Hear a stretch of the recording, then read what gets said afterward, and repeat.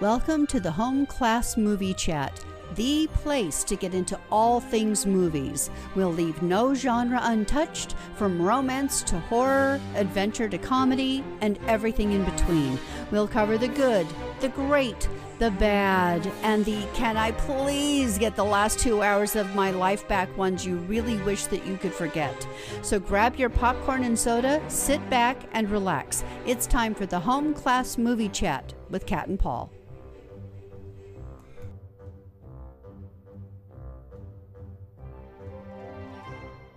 Hey there, everybody, and welcome to another episode of the Home Class Movie Chat.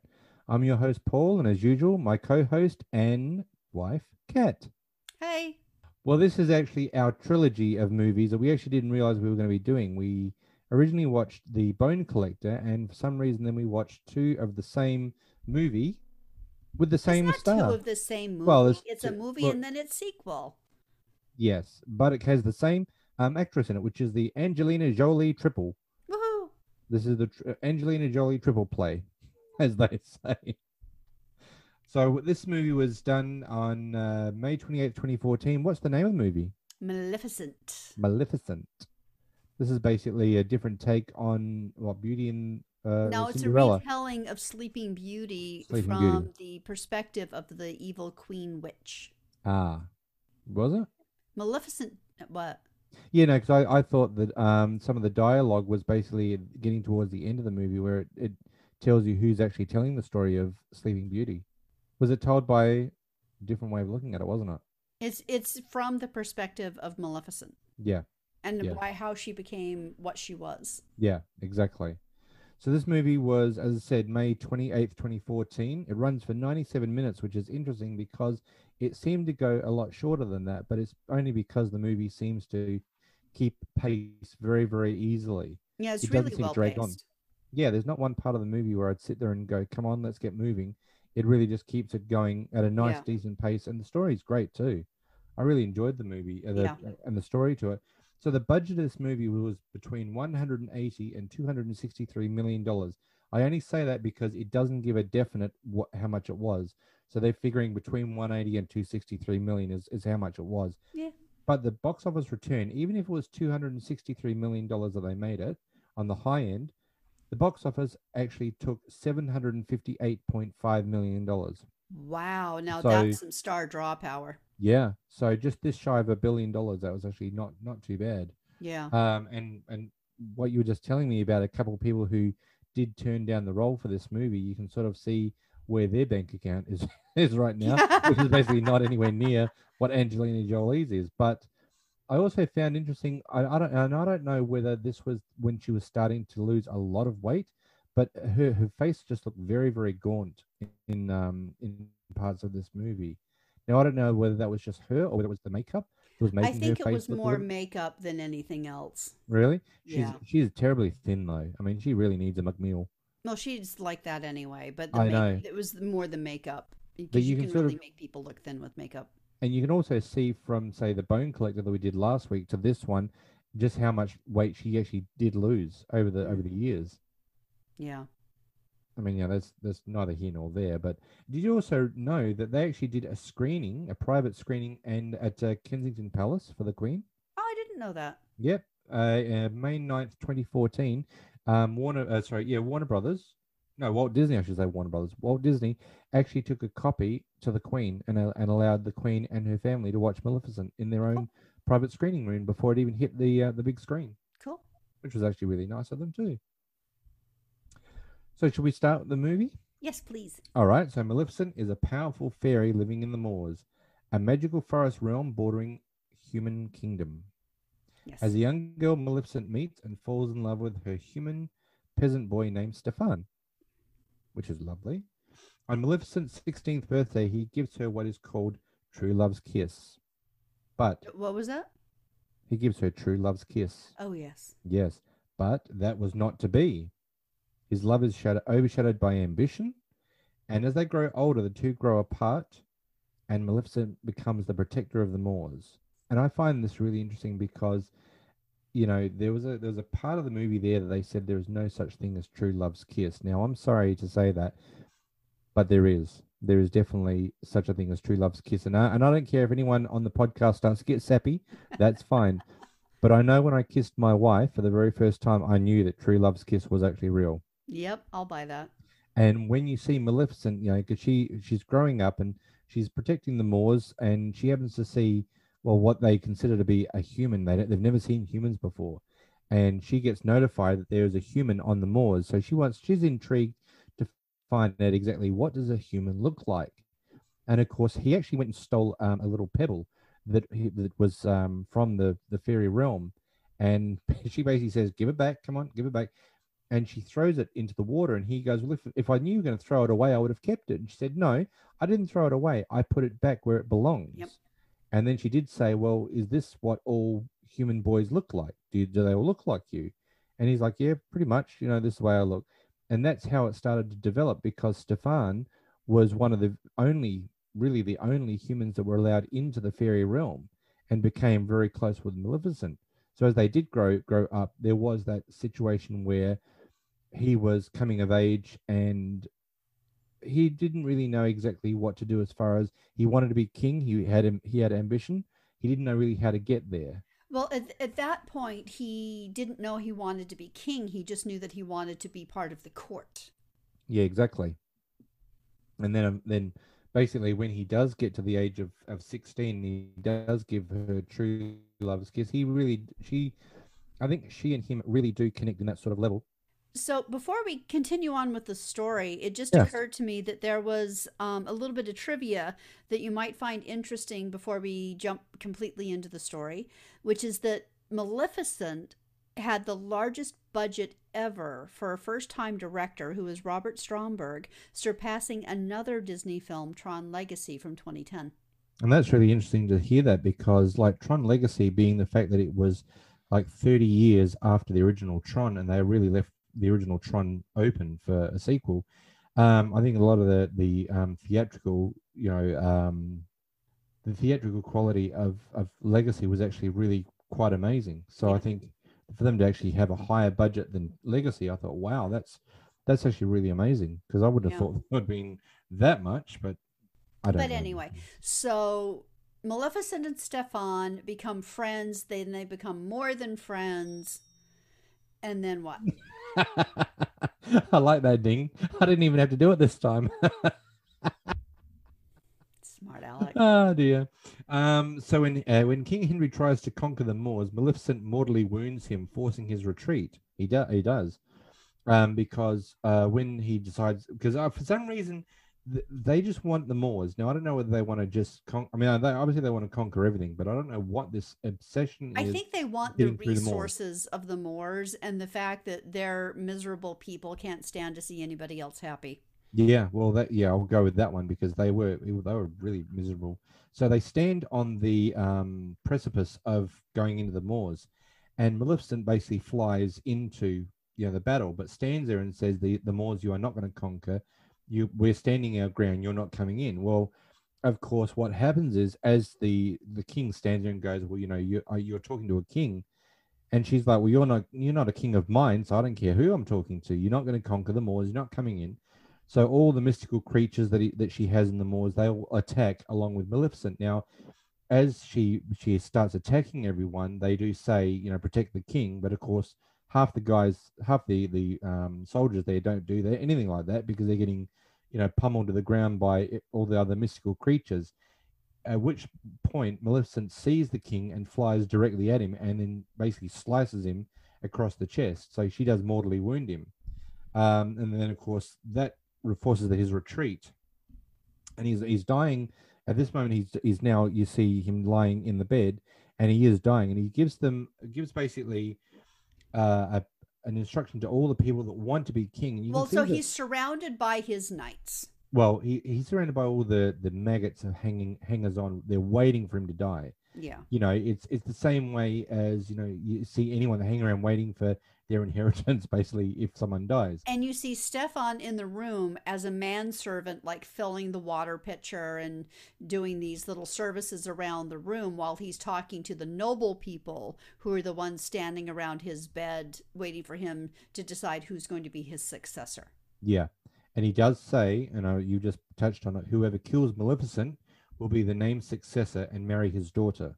So, Yes. so there's a pretty big thing involved. Is the fact that you get to marry the daughter, nice, but you also get to be king. And I Yep. like the fact that he sent everyone else away, and Stefan basically said, I will avenge you, my lord. So he was originally not involved in Well, this. he's nobody. Yeah, He but was an what orphan.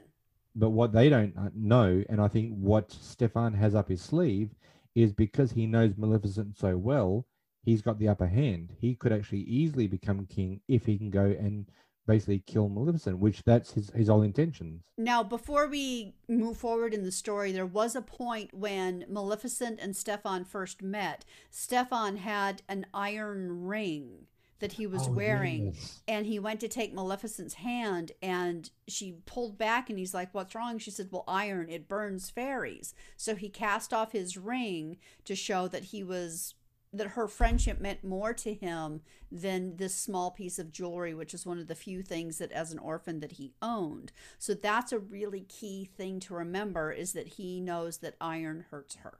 And that was also lovely because Maleficent did say at that moment, here's a boy who's got nothing except this ring and he's willing to throw it away to be Yep. with me.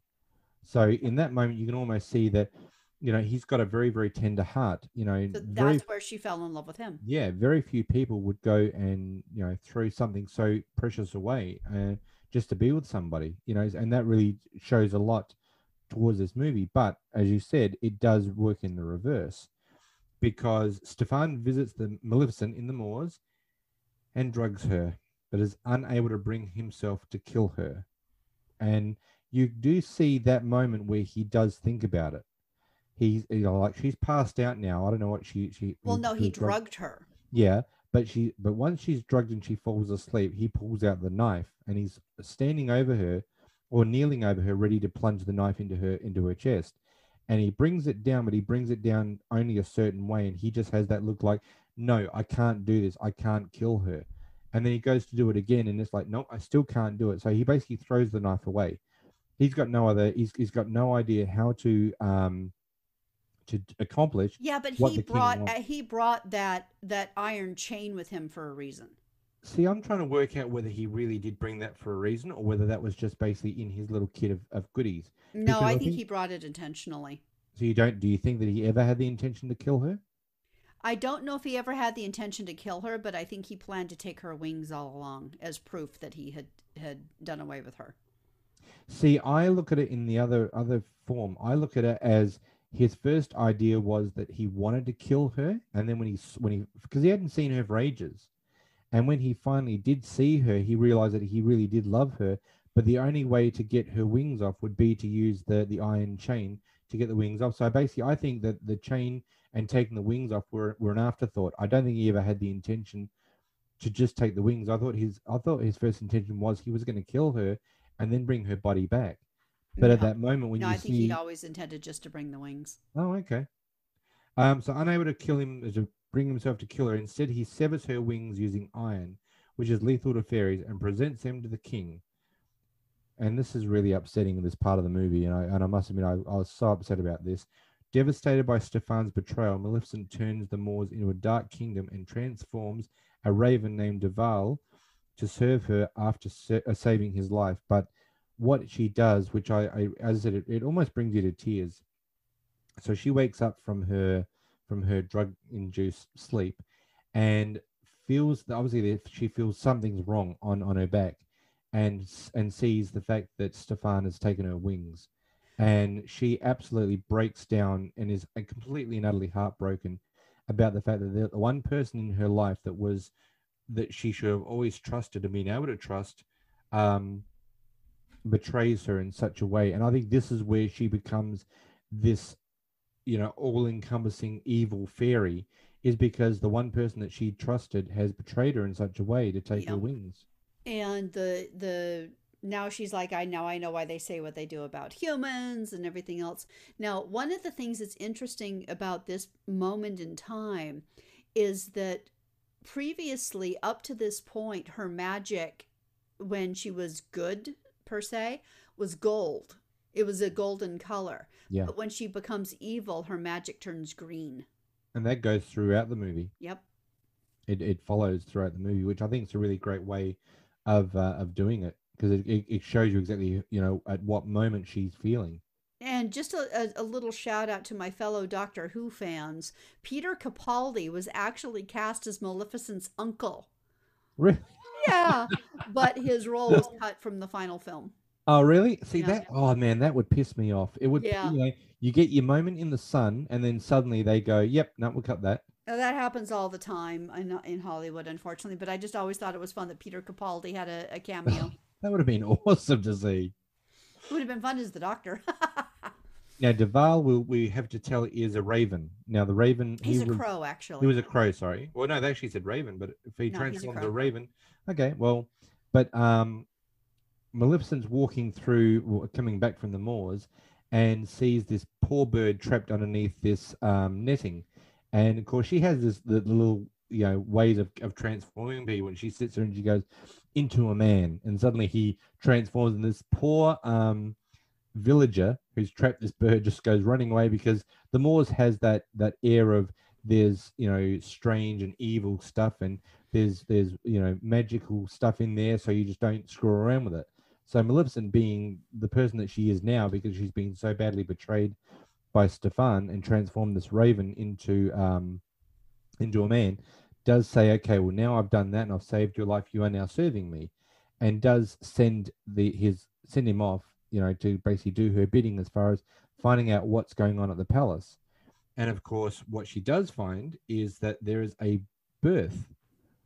King Stefan has had a daughter, and there is a christening coming up. Oh, before we get into that, can I just tell you? Did you know that Jude Law was considered to play King Stefan before Charlton Copley was cast? I think, no, I didn't know that one. I actually would have thought that he would have actually been a better choice. I don't think that King Stefan was really convincing. No, well, because it should have been that King Stefan was a more tragic character, and you should have felt sorry for him in the whole situation. Yeah. But as it was, he was just a jerk. Yeah, I mean, he certainly did exhibit that at the end. I mean, from basically the time that he took Maleficent's wings, I'd say, yeah, he was a jerk. He just didn't have that nuanced performance that Jude Law always seems to pull off. Yeah, and that's why I think they made a bad casting error when they did that. And I know, and this is, and I'm not going to, go crazy on going to different movies, but one of the movies that I must say that they actually cast wrong as in a female role was the very first Conjuring. When we were first exposed to Annabelle, and it's the married couple. Yeah. The woman that plays the female character, the actress is very, very weak. I've never seen her again in any movie, and I think they cast her really badly. She was a very poor choice for an actress in The Conjuring. She really was. She wasn't all that good. It's been a while since I've seen it, so I don't recall exactly. Yeah. But it's unfortunate. There are some movies, and you did say that Kristen Stewart was actually up for the role of Aurora. Yeah. See, they actually considered Kristen Stewart for Aurora, which I think would have been a real mistake. That was it. Yeah, I was going to say that would be a bad choice, because I like Kristen Stewart, just not in something. She's not light enough for something like this. No, she's always very sullen and very moody and pouty. Where Aurora, the girl that plays Aurora, I think she is a perfectly cast for this role. Yeah, and I really do like that one. But interestingly enough, so we're talking about the christening. Yes, we are. Of Aurora. We are. And I thought it was interesting that they considered using different children for this point, but the director ultimately went with Vivian Jolie Pitt, who is obviously the daughter of Angelina Jolie and Brad Pitt, because the director knew that she would not be afraid of her because she knew it was her mom. Yeah, and that's why they cast her as the baby. Do you know that Angelina Jolie still has her horns at home? Yes, she actually still has them at home. She actually had to wear several different ones throughout the filming. I didn't know that. One set of them was actually so heavy that she'd have neck pains directly after, so she wasn't able to use them. Wow, I didn't know that. I thought it was just like one pair. She also did the majority of the stunts in it, and on not like using harnesses and stuff. That's really good. Yeah, That she shows did you the majority of her flying and all of that herself. the kind of actress that she is. So vengeful Maleficent arrives uninvited because the townsfolk and all the surrounding areas are all invited to obviously King Stephan's child's christening. But a vengeful, and she is vengeful because she does go in and see. The thing when she walks in and she sees Stefan, you can see Stefan basically get up and go, "Oh shit, I'm in trouble now." And Maleficent basically curses the infant princess. On her 16th birthday, she will prick her finger on the spinning wheel spindle and fall into a permanent sleep. Maleficent mocks Stefan's plea for mercy, but offers an antidote. The curse can be broken by true love's kiss, Yep. which Maleficent and Stefan believe is non-existent. Well, he proved it wasn't. Yeah, he betrayed her in such a way that she obviously knows Yeah. for a fact it's not true. But I love the fact, and as you're saying, that how her different, the way that she has different colors when she's actually casting spells, and I think this is visually this movie is amazing, and I love the visuality of this movie. And I think that as I get a bigger TV and a high definition TV, it'll actually just be that much more magnificent. But when she stands there in front of the cradle and basically says, this child is going to prick her finger at age 16 on a spinning wheel spindle, and can only be removed by true love's kiss, she blasts the entire room full of this green, luminescent spell. Yep. And it's just that the green is absolutely amazing. And if and visually, and as I said, if you want to stop the podcast now and go and see this movie, by all means, and come back and listen to us, because it's a great movie, but visually stunning. When she walks into the ballroom, and she's in this beautiful black dress, but she's just looking magnificent. Her horns are there, and she just fires this green luminescent spell over the place, and it's just visually it's stunning. It's a really visually stunning movie. The director this is his first time out as a director after serving as a visual effects supervisor on multiple films, including Master and Commander: The Far Side of the World, Avatar, which is Alice in Wonderland, the Johnny Depp version, and Oz the Great and Powerful.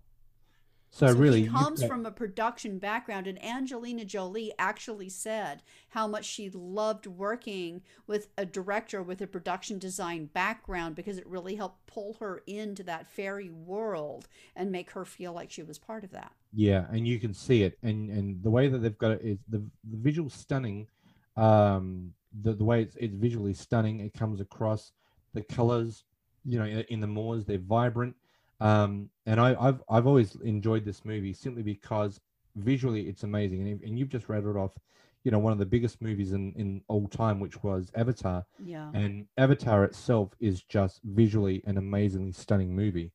So I can definitely see where his background certainly lends itself to bring it into Maleficent and make it the movie that it is. And I just find that it speaks volumes. So obviously Stefan's pretty upset and very wary about her becoming 16.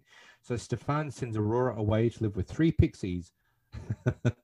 Now, is it Snotgrass or is it Notgrass? Notgrass. Notgrass, Thistlewit, and Thistle. Thistlewit. No, well, Thistlewit. I thought it's Thistlewit. No, it's anyway. Thistlewit and Fittle, to protect her until the day after her 16th birthday, because she does say, if it doesn't happen, 16 years and 1 day. So if she can bring her back for 16 years and 1 day. Now, before we go on from there, yes, we're missing an important point here. Okay. Which is that a couple of things. One, in the original Sleeping Beauty, which, by the way, apparently a lot of the cast was chosen because of their uncanny resemblance to the characters in the animated film Sleeping Beauty. Really? They look so much like the characters, the animated characters. But in the original Sleeping Beauty film, Maleficent comes in and does her decree when the fairy godmothers are giving their gifts to the infant child Aurora, and as in that film, the first two do their thing. Maleficent then comes in, disrupts everything, and leaves. But in the original film, the third fairy gives her gift, which is the one that turns it into a sleep instead of a death curse. Oh, Flittle. Yeah. But in this film, the third fairy never gives her gift. No, Flittle doesn't get a chance to give it to her because Yeah, she was she was about to do it, and then Maleficent came in, and everything went to shit. And they kind of forgot that part. Yeah. But anyway, so after this happens, Stefan sends Aurora away for the next 16 years and 1 day to live with the three fairy godmothers. Yes. Okay. He also orders destroyed every spinning wheel and spindle in the kingdom. Okay. Yes. Yeah. This is so okay. So explain to me why he needed to do either of those things. Because it was only on the day of her 16th birthday that he needed to keep her away from the spindle. So she could have lived perfectly happy in the castle for 15 and a bit years, be sent away for like a week, kept away from everything, and then come back and everything would have been fine. Yes, I didn't pick up on that. And they could have explained this to her so that she would understand why she has to be kept away from the spindles. Yeah, I didn't think of that. I thought, I mean, when you look at it now, you think to yourself, she could have stayed there for, 15 and a half years. In the original Sleeping Beauty, it is in the castle that this happens.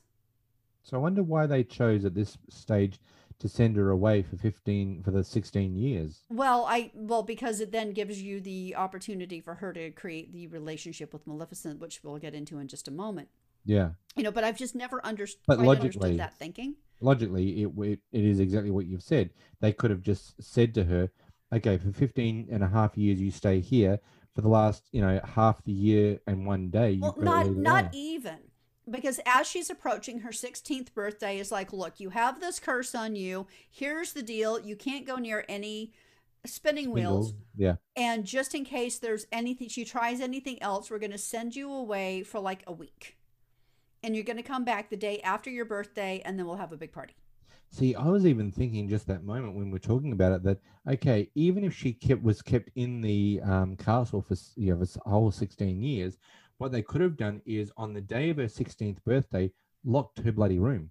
Locked her in the tower. Locked her in the tower, keep her away, and then open the door 2 days after her birthday and go, there you go, you're all done. Yeah, give her enough food and water for 2 days up in the up in the tower, and keep her safe. And then, but then again, of course, in that regard, that would have made the movie so much more disjointed, and it wouldn't have made sense. It would have taken away a lot of good chunk of the movie. Oh, absolutely.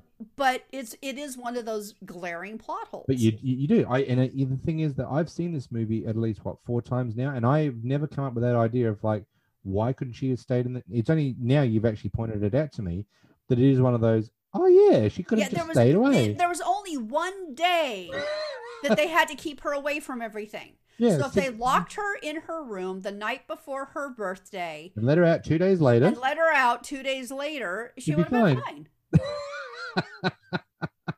See, this is why we're not movie producers, because our movies would be about 20 minutes long, and they'd be sitting there going, Paul, Kat, we can't give you $100 million for the movie because your movie makes no sense. It's only 25 minutes long, including the credits.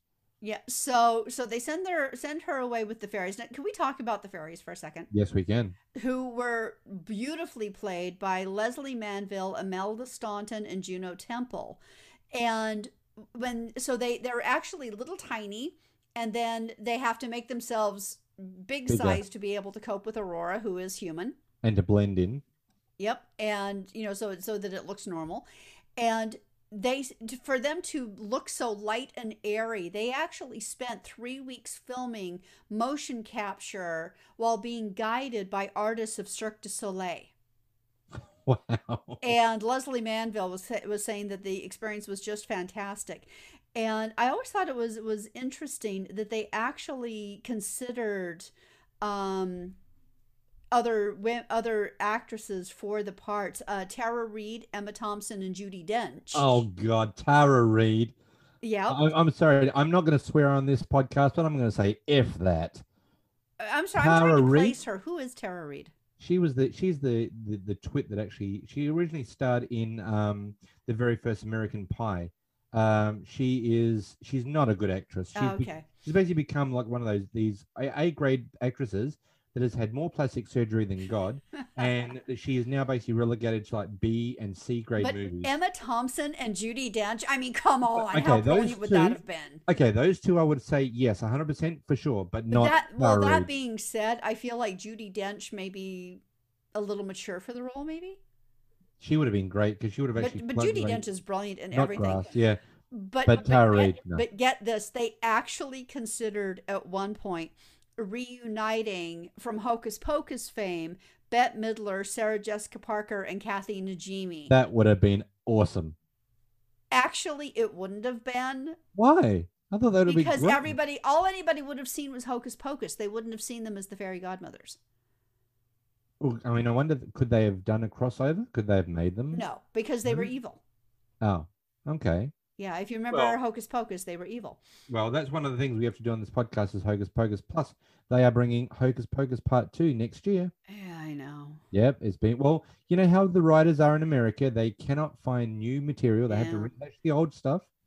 And if you got movies like friggin' Fast and the Furious Part 9, and then Yeah, we I know. Part But I 10, could just see them right? sitting around the writers' table and everything going, hey, we should get the girls from Hocus Pocus to do this. That would be awesome. I think Judi Dench and the other lady that you were saying, Emma Thompson been and Judi amazing. Dench are just freaking brilliant, period. but I will always definitely say no. If they cast Tara Reid, that would have been a monumental mistake. Tim Burton was originally supposed to direct, but ended up turning it down to do other projects. Yeah, but see, Tim Burton's movies are all very dark and very gloomy. I mean, I liked Edward Scissorhands, but Yeah. a lot of his movies are too dark. And I think that even though Maleficent is a darkish sort of movie, I Yeah. think it doesn't play well for him being the director. I think he would have taken it in a completely different direction. Oh, I also forgot to mention that in the scene where she was cursing Aurora, Yeah. her two of her other children were actually in the crowd cowering when Maleficent was doing her curse. See, I didn't see them, Yeah. so that's how quickly they were there and Yeah. gone.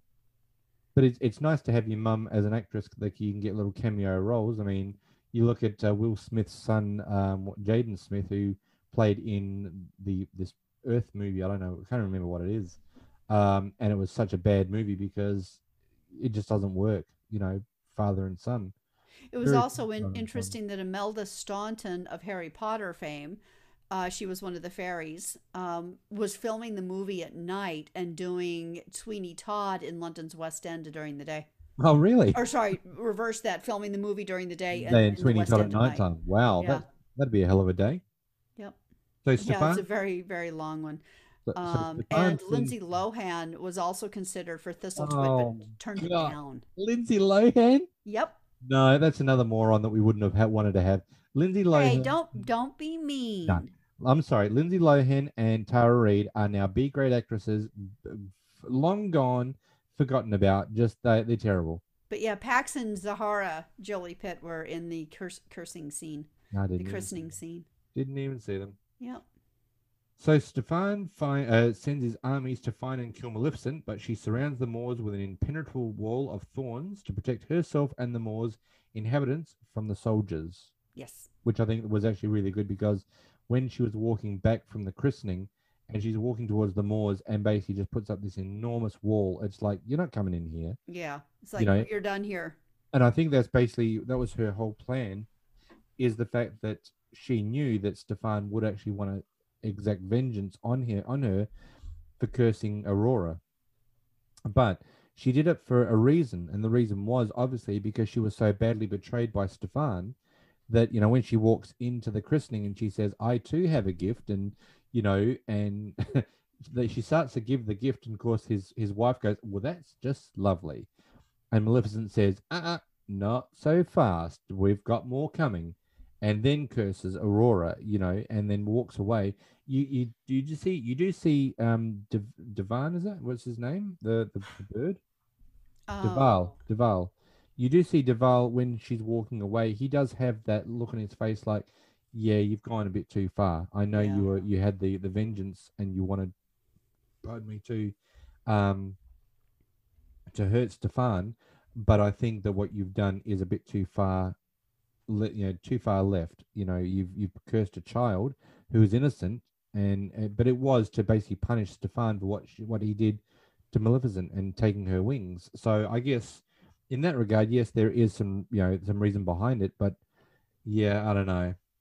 So, in trying to prevent the curse, Stefan slips into madness and paranoia, even neglecting to see his wife on her deathbed. He really does. He gets really, really strange. And at one Oh, he stage, goes totally loopy. he does. At one stage, you see him sitting up in a tower, and Maleficent's wings have been encased in a glass box. And he's sitting there talking to them. And of course, one of his soldiers comes into the room and says, "My lord, your wife is on her deathbed. She wishes to see you." And he looks at him and he puts his fingers to his mouth and goes, "Shh, can't you see we're talking?" He's talking to a pair of wings. Yeah. He's talking as if Maleficent is there, and he's basically saying, you can hear me, can't you? You know what I'm gonna do. You can't get away with this. And he's become completely. He's lost all his mind. And the soldier does back away and shut the door on him because it's like, hey, well, the king's gone bye-byes, we can't do much about that. And so what are we going to do? So he is really just sitting there and just slowly losing his mind. The movie then switches to Maleficent, where she finds where Aurora is being kept with her pixies. And as years pass, Maleficent watches Aurora grow from afar and gradually begins to care for her when the bumbling, neglectful pixies fail to properly look after her. Yeah, like where she falls over a cliff and she pulls her back up. Oh, because she's chasing a butterfly. Yeah. And one of my favorite moments is okay, so she is next to the window and she's like, rah, rah, oh, that's rah, right, trying to scare her, and Aurora just keeps laughing at her. And you start, excuse me, you start to see this bond begin to develop, and then she comes at her as a toddler and just wants to love her, and she's like, get away, shoo, shoo. And but then, I love what she calls her. I'm sorry. I love what Maleficent calls Well, Aurora. I was just gonna say, and then as a young girl, she comes up and she's like, "Oh, hello, beastie." That's awesome. And I love that I love that. But did you know that is the same thing, and pretty much with the same inflection, that Jack Sparrow calls the Kraken in Dead Man's Chest, Pirates of the Caribbean, Dead Man's Chest? No, hello, beastie. I can honestly say I've never seen any of the Pirates of the Caribbean. Oh, I love the Pirates movies. Not one of them. I have a friend who does, who has a cameo as an extra in, I think it's the second one. Oh, really? Yeah, and what's her name? Oh, who's the girl in that? I don't know. Oh, anyway, she steps over him. No, I mean I've seen a couple of movie mistakes with regarding Pirates of the Caribbean, but I've never seen any of the movies. Yeah, Keira Knightley. Keira Knightley. Yeah, she steps over my friend. Really? Yeah. He's gorgeous in that one. Yeah, he's a sailor passed out on the dock, and she basically steps over him. So when Aurora is 15, she encounters Maleficent. Aware she is being watched over, Aurora believes Maleficent to be her fairy godmother. Maleficent realizes that she cares for the girl and unsuccessfully attempts to undo the curse, but it is unbreakable other than true love's kiss. Now, she does say when she's cursing her, nothing can break this curse, including any earthbound or me. So nothing can break this. Yeah, she's like, by no means will this be broken except by true love's kiss. Yeah. And it is such a beautiful moment when she's trying and trying and trying to break that curse, and it just won't break. And she starts to cry because she's realized that she now loves this child so much, and she's going to basically be in an eternal sleep because of her. And that's the problem, because she does see that at that moment when she cursed her, she cursed Aurora just out of vengeance and and it had nothing to do with Aurora, and she now loves her for herself. Yeah. And she can't. But what I want to know is the way that house was rocking and rolling with her trying to break that curse. How did it not wake anybody else up?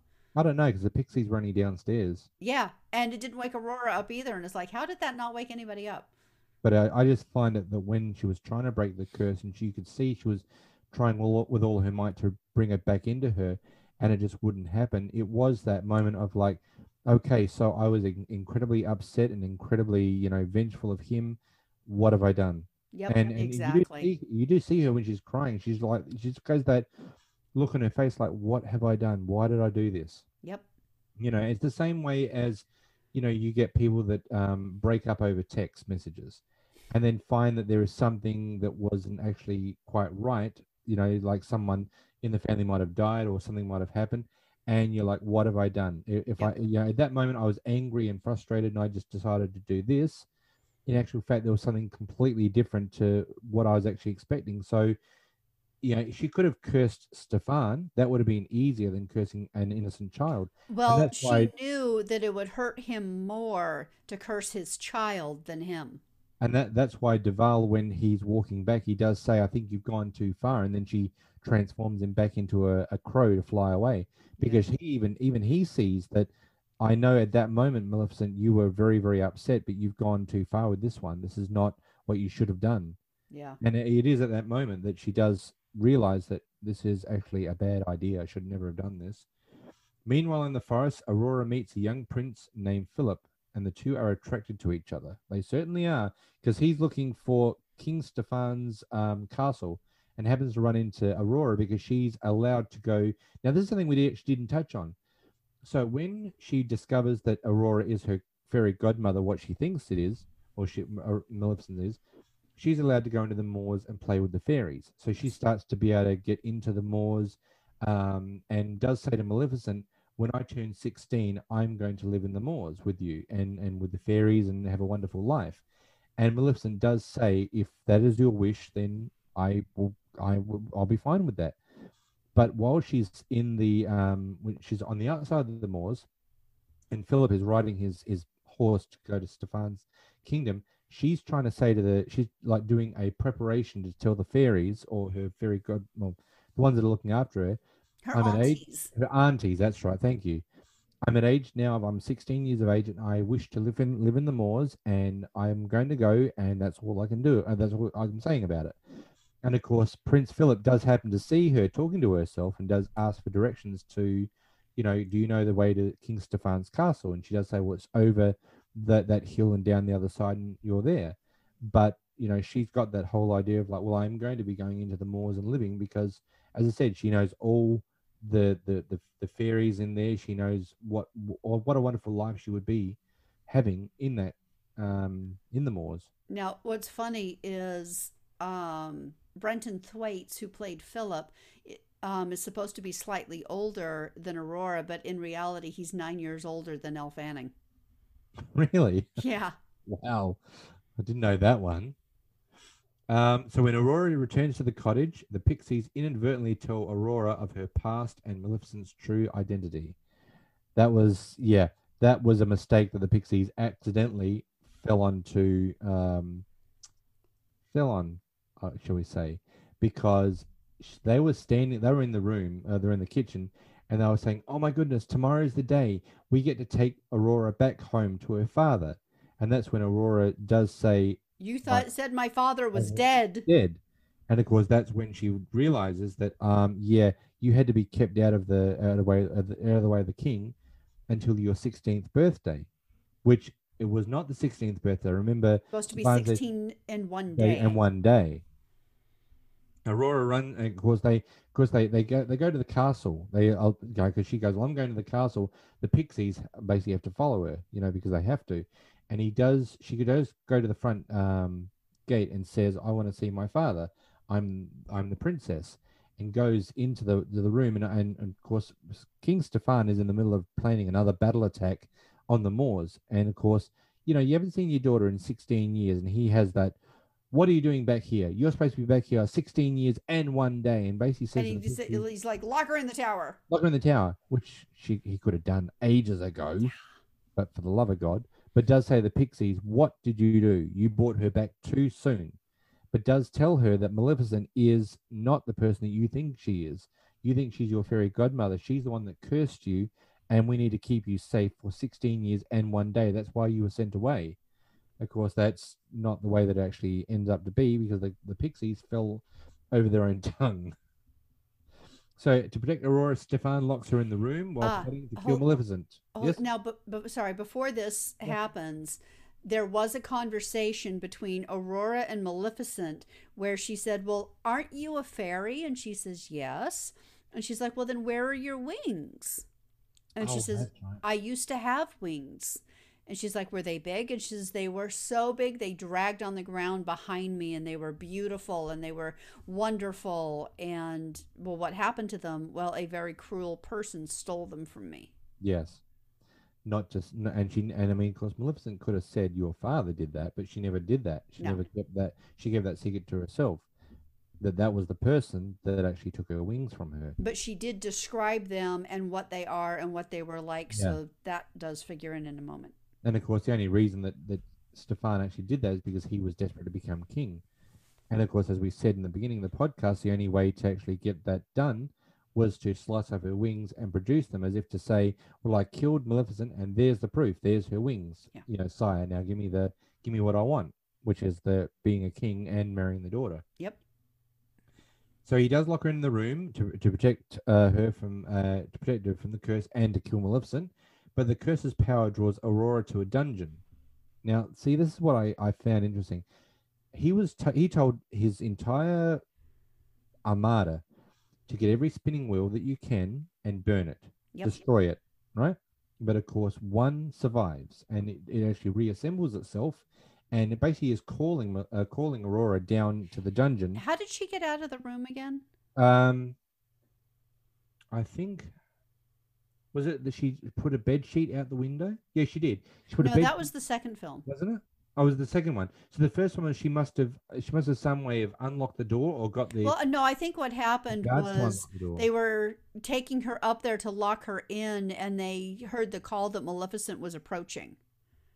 That's right. She broke the hold on them, and she ran past them, and Yeah. that's where she was going Yeah. down into the dungeon. And she was just, and so they ran down to get ready for the attack on Maleficent That's right. Yes. because they were using Aurora to lure her in. Yeah. At this That's stage, right. Maleficent now knows that Aurora's been taken into the dungeon or taken. Yeah, because she's bringing along Philip with her Yes, she in is an enchanted sleep in an and floating him enchanted along. sleep. That's right. Just in case it happens to happen, which it does, because Aurora pricks her finger on a spindle and Yeah, falls. using a Levicorpus spell to quote the Harry Potter homage to Imelda Staunton.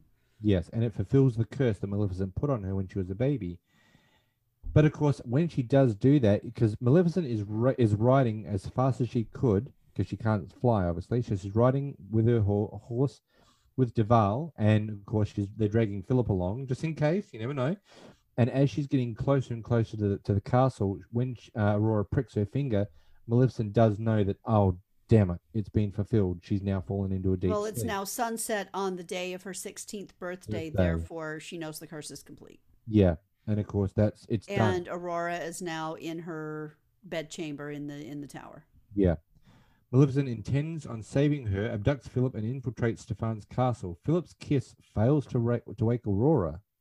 They're saying that there is no such thing as true love's kiss, because as the pixies are saying, don't they bring Stefan into the room, Well, and they go, what? Well, no, okay. So they bring Stefan into the castle. They wake him up and put him where the fairy godmothers, the aunties, can find him, and so they drag him in and make him kiss her.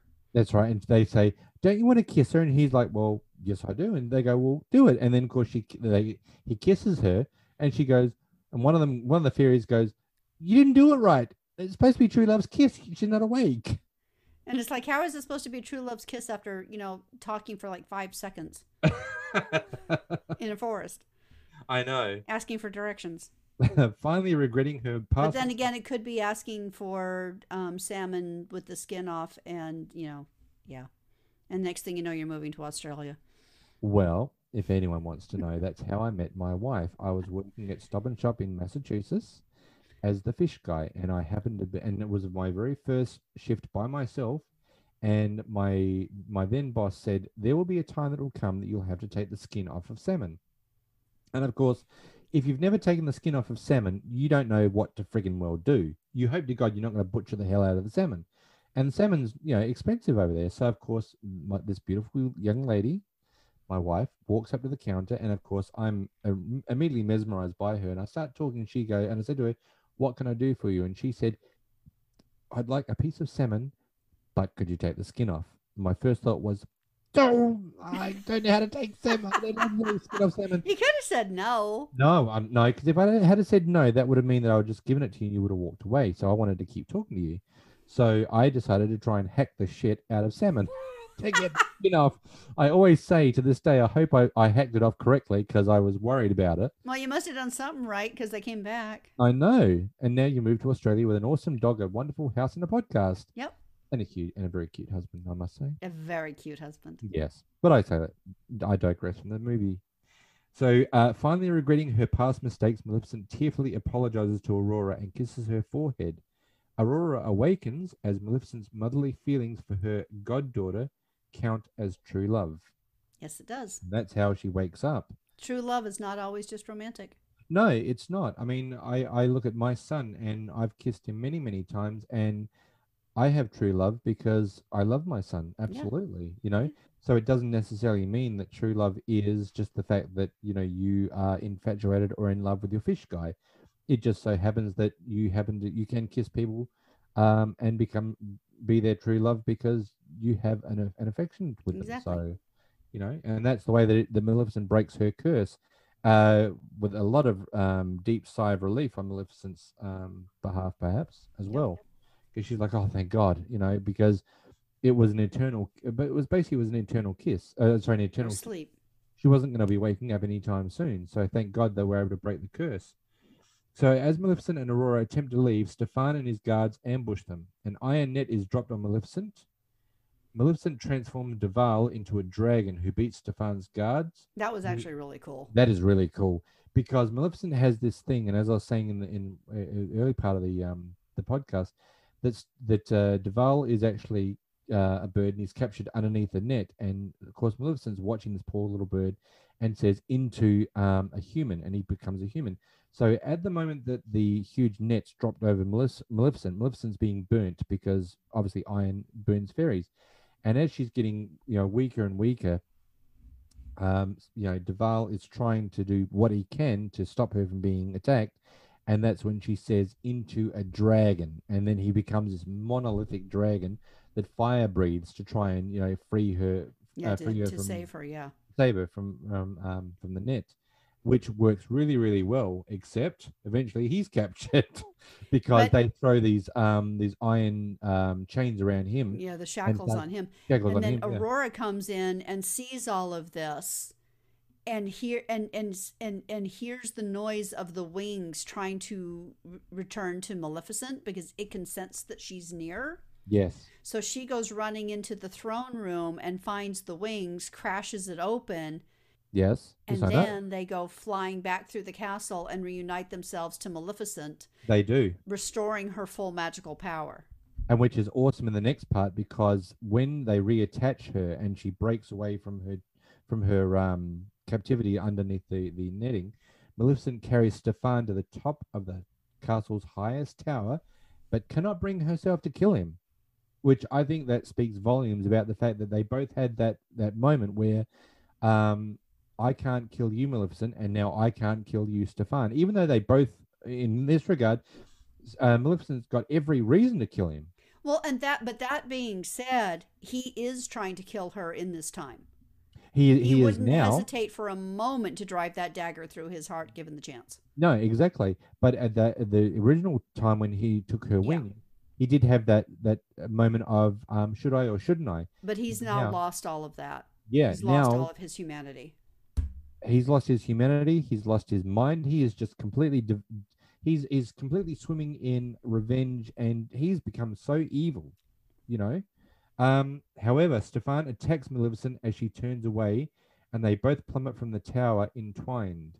Maleficent opens her wings, and Stefan loses his grip, falling to his death. Does he ever fall to his death? And well deserved. And I think there's a lot of, sometimes you see movies, and I know I've watched many, many hundreds of movies, and including horror movies, where you see the antagonist fall to their death, or someone kills the person, and you sit there and go, yes, absolutely, you deserve to die because you are a horrible piece of shit. That And actually happened to me once in a Broadway show. really, which one was Yeah, that? I went to see Beauty and the Beast on Broadway, and I've always hated the character of Gaston because he's such a pig. And they were up on the rooftop, and the Beast was fighting with Gaston, and Gaston falls to his death. And I all of a sudden, and I was just so caught up in it, and I'm like, "Yay!"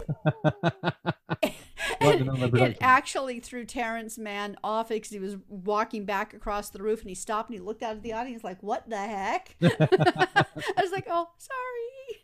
And of But course, you do. everybody's sitting around me. He's like, "What the hell?" And I'm like, "Sorry." But you really do in that moment when the protagonist falls to their death or is No, killed, you this is do the antagonist. The antagonist, protagonist is the hero. the antagonist, I should say, falls to their death or gets killed. You do sit there and actually cheer for them because it's like, yes, you do deserve to die. So when Stefan is dropped from the highest point of the castle and he's falling to his death, my first thought was, thank God, Yeah. you deserved this a long time ago, buddy, and take her wings from her.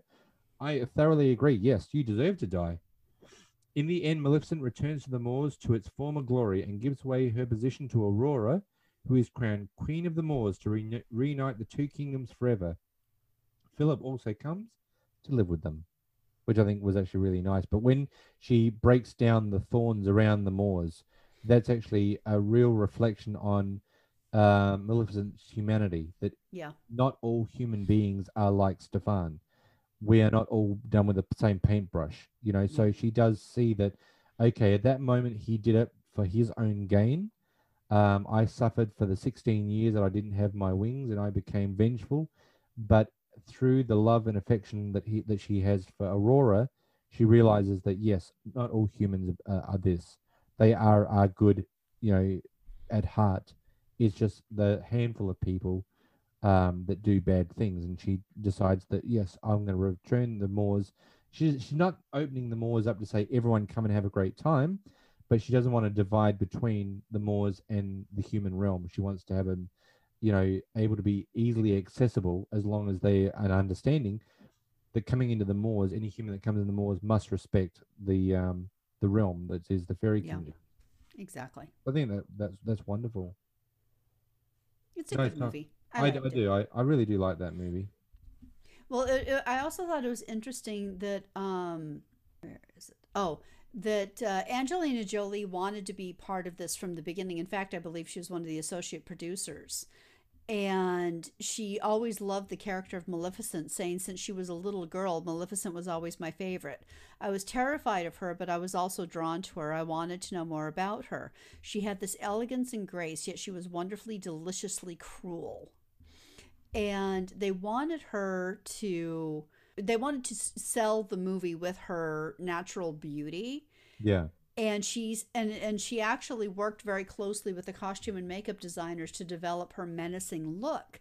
The Disney executives objected because I said they wanted to take advantage of her beauty in marketing the film, but Angelina Jolie insisted that the character maintain the scarier look of the animated incarnation from the 1959 animated film Sleeping Beauty.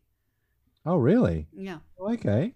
So at the end of each movie, we usually give a rating between 0 to 5 movie reels. 0 being, how do I get the last 2 hours of my life back? To 5 being, I'd watch this movie pretty much almost immediately. What would we give this movie this time?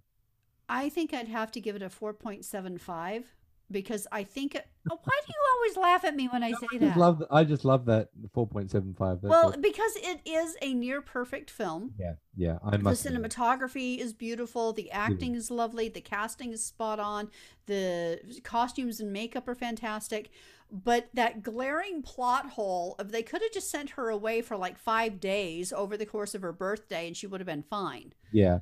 You know that giant plot hole just takes away that little bit, so it's not quite a perfect film. I mean, I was going to give it a 5, but I after hearing you say that, I will actually bring my score down to 4 because I think that's the glaring plot hole that should have actually been addressed. Yeah, That she could have there should have actually, been something to explain the necessity of sending her away so she has no relationship or knowledge of her family. yeah, because she should have been able to be in the castle Yeah, for all of 16 years and just send her away or lock her in the room as you said the day before and let her out 2 days later. Exactly. But as I said, once again, it would have reduced the amount of time that, you know. But you wouldn't have been able to develop that relationship with Maleficent, which I understand, but it still doesn't explain it, the Yeah. choice.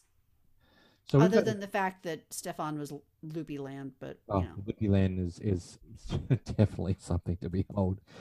But we've got a little bit of a little bit of a thing at the end, which I'm going to do Paul's fun facts. Oh, Now this can be okay. fun facts of movies, or this can be just fun facts, just for the hell of it. Okay. And I've got just for the hell of it of some fun facts. Nothing to do with the movie whatsoever. This Oh, is just some okay. fun facts. All right. So, do you know that in Florida, now you're gonna have to keep a straight face on this one because this makes me laugh. It's a good thing this is not a video podcast. Yeah. In Florida, it is illegal to pass wind in public place after 6 p.m. on Thursdays. It is illegal to pass wind in a public place after 6 p.m. on Thursdays in Florida. There is some debate over this one. It certainly is a forgotten law and has never really been enforced in Florida. It was probably written in the 1800s and forgotten since. It's not clear why it ever became a law or rumored to be a law in the first place. But on Thursday, just Thursdays. After 6 p.m., you're not allowed to break wind. On Thursdays. On Thursdays in public. Any other day is fine. You can go crazy.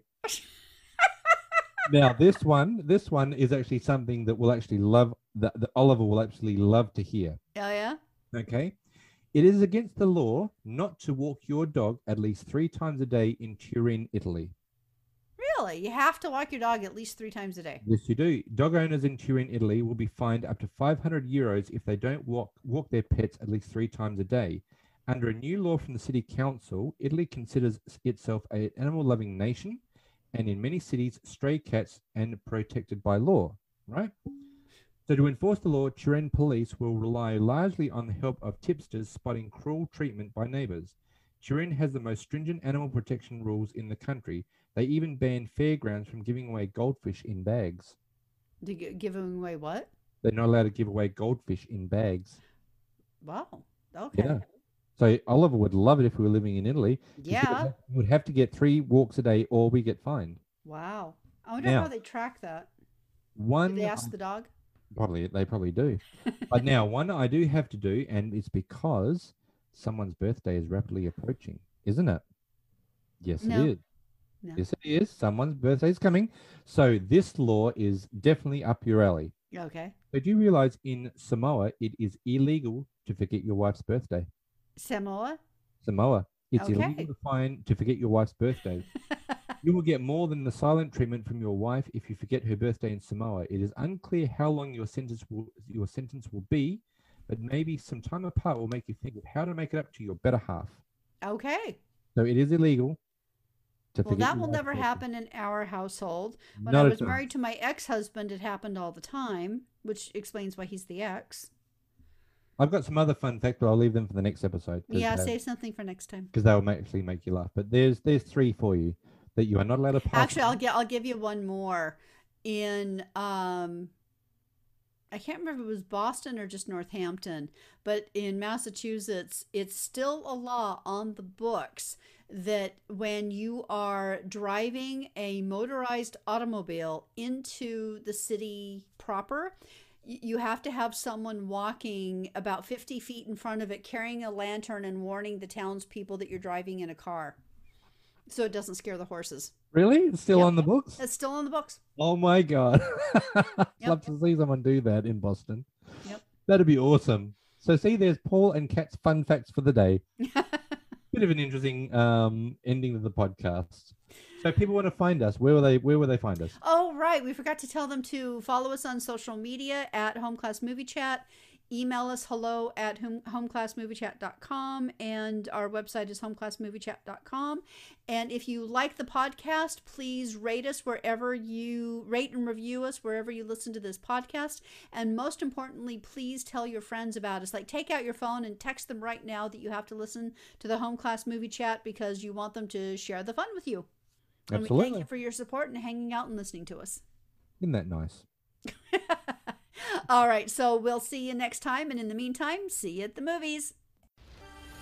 Thank you for joining us for the Home Class Movie Chat with Kat and Paul. Home Class Movie Chat is produced and edited by Create Your Change. If you would like to launch a podcast, please visit createyourchange.com.au. Please follow Home Class Movie Chat on social media and sign up for our newsletter at homeclassmoviechat.com so you can keep up with the latest news and promotions. We hope you enjoyed yourself today and will join us next time. If you did enjoy today's episode, please leave a review on the platform where you listen to this podcast.